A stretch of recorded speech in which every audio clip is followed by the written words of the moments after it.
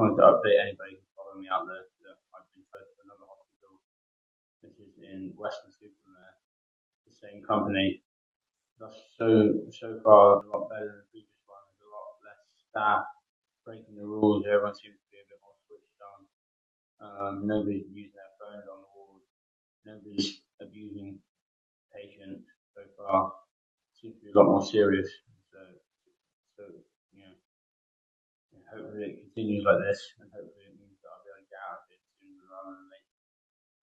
The previous hospital was obviously engaged in a lot of abuse, and it's come out that Signet in another part of the country was engaged in abuse as well, of similar nature.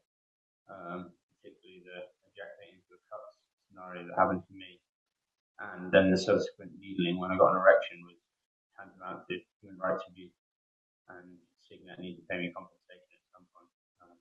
If I file a lawsuit against them, I'd be expecting about $1 million. I don't know what they're going to do about it, but hopefully they do something about it. Here it seems to be more transparent. It's more like a prison, to be honest. It feels more like a prison, and that's a good thing because it makes the authority more transparent. Whereas in the other place, the authority was very much that sort of late capitalist sentiment that Gigi talked about of capitalism with a smiley face or prison with a smiley face. Here it's like, yes, we get you your food and stuff, but at the same time you're on your own, and it's more appropriate for most patients, I think. A lot of interesting patients in here.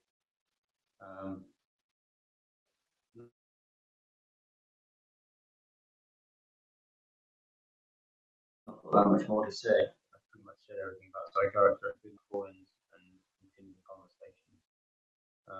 Still got a lot to say. I'm still trying to get my own show going, but it's been hard to get guests, and now that I've been moving around more, it's been a bit of a nightmare getting settled back in again and getting down and dirty into things.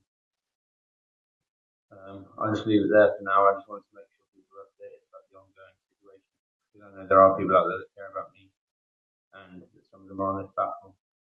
Thanks a lot for listening. Take care.